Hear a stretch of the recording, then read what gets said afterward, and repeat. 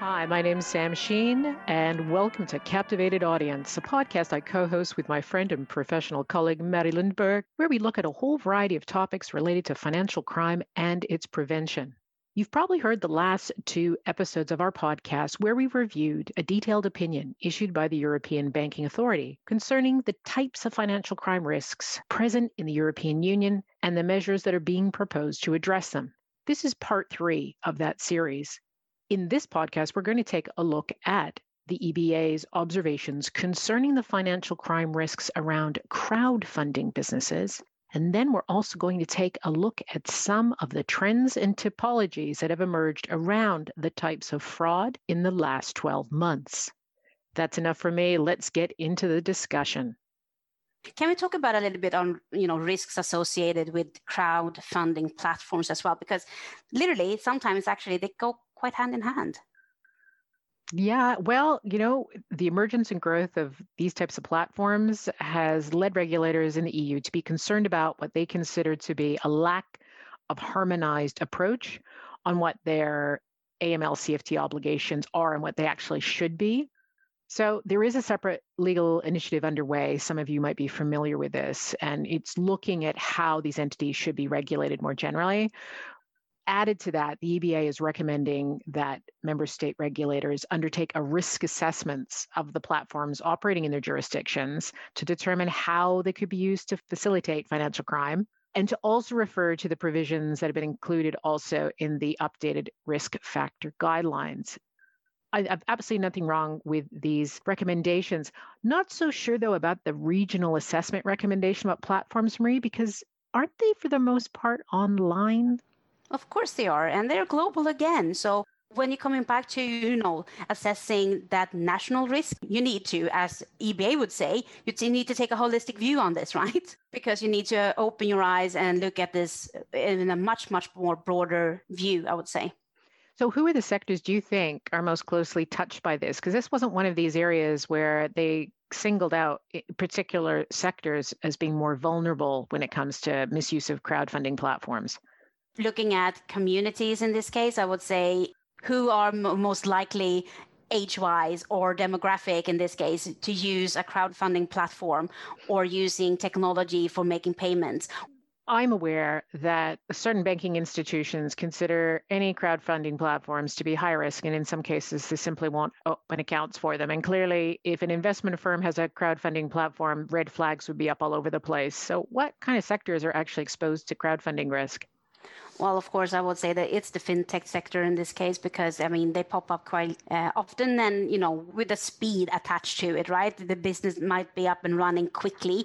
And also, of course, that attracts a lot of other people, demographics and age groups in this case, that might be more willing to use that kind of technology.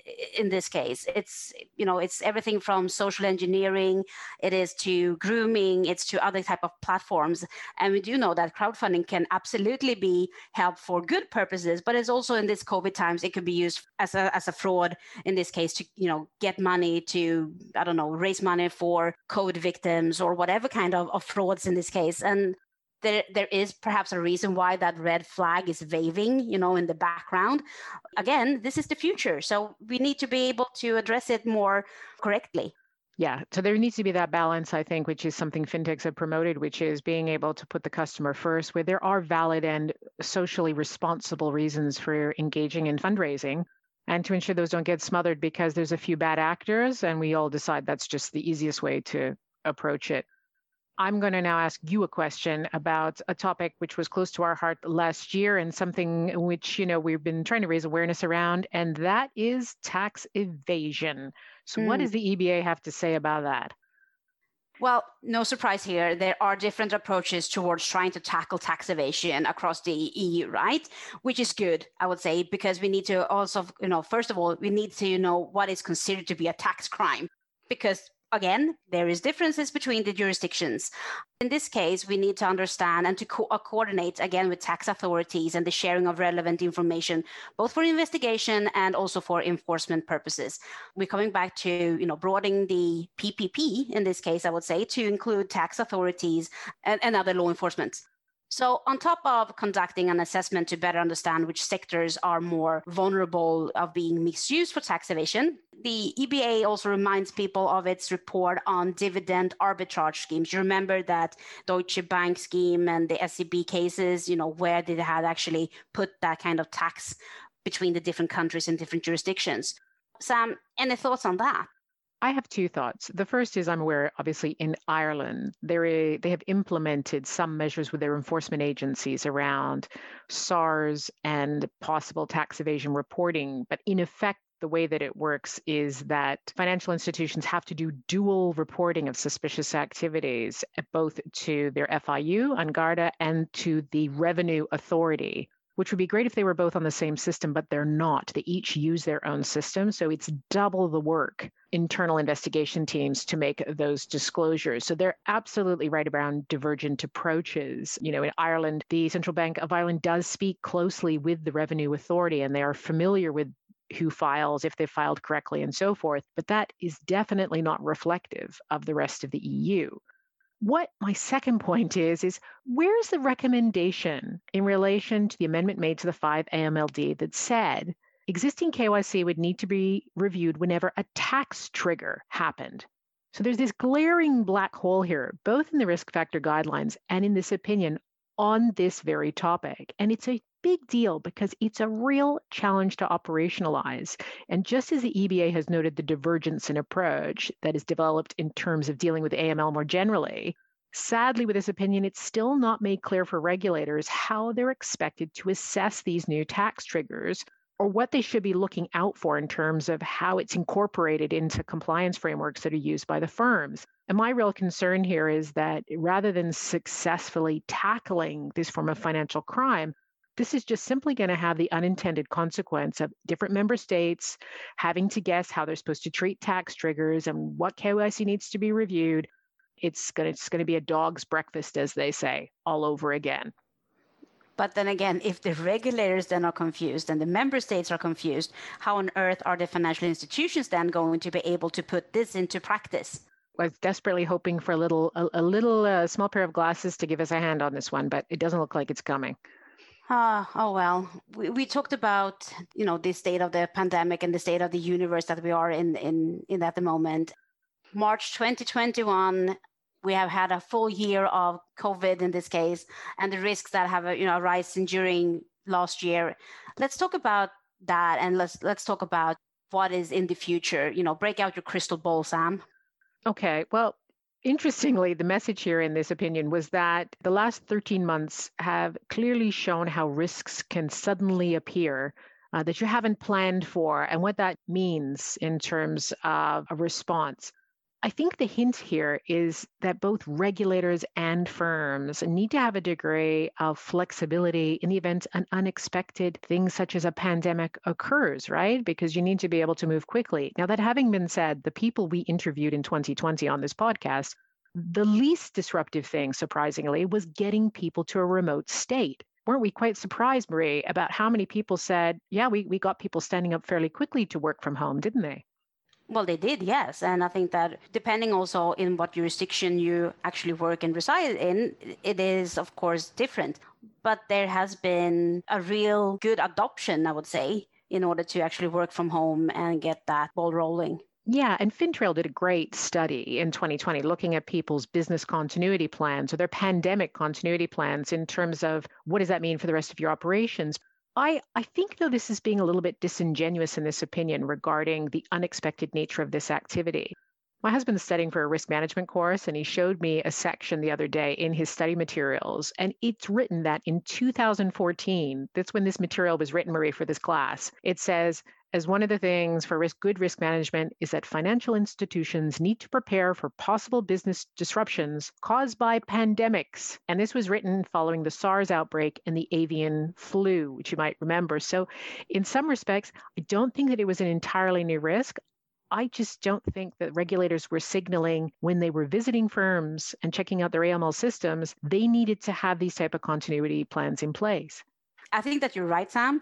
But I think that the financial institutions needed to really think and consider in this case is if they have systems in this case for financial crime purposes, monitoring systems, are they easily accessible from your home, or are they located deep in I don't know, in a cellar somewhere, not part of your cyber crime, not part of your cyber security program at the financial institution, or are you able to actually connect to these kind of systems online or via your VPN or whatever solution you're using?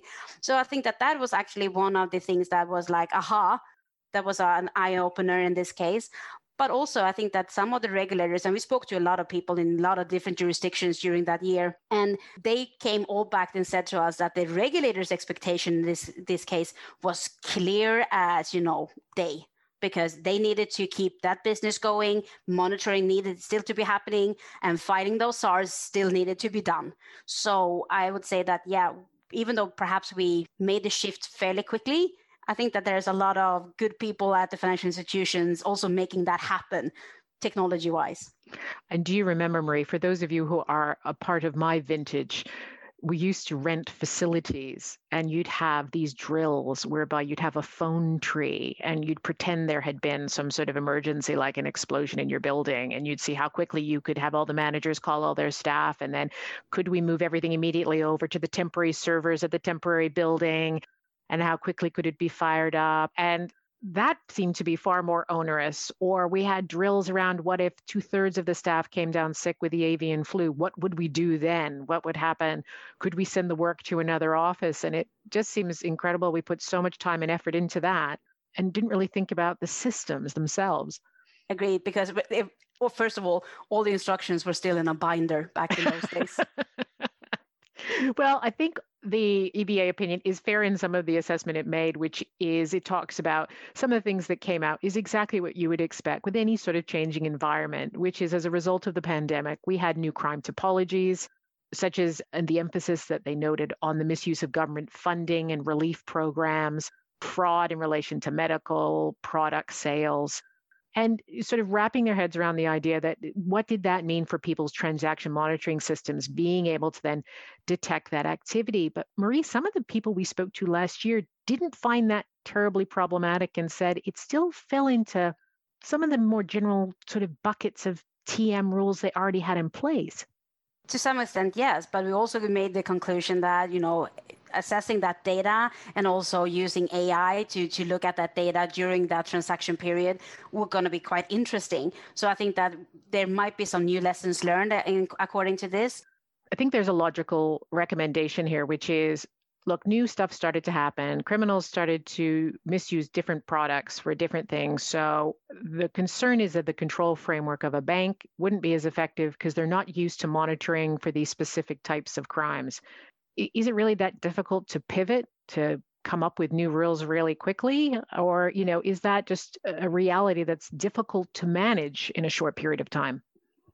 Well, that comes back to what kind of system you have and the legacy issues that you have and the data, of course. Again, it comes back to the data in this case. So if you have a good access to data and you have all the technology that you need to have in place, then of course your development of new rules and also new scenarios will probably be much easier and test it, because you might have a sandbox available that you can do the testing in.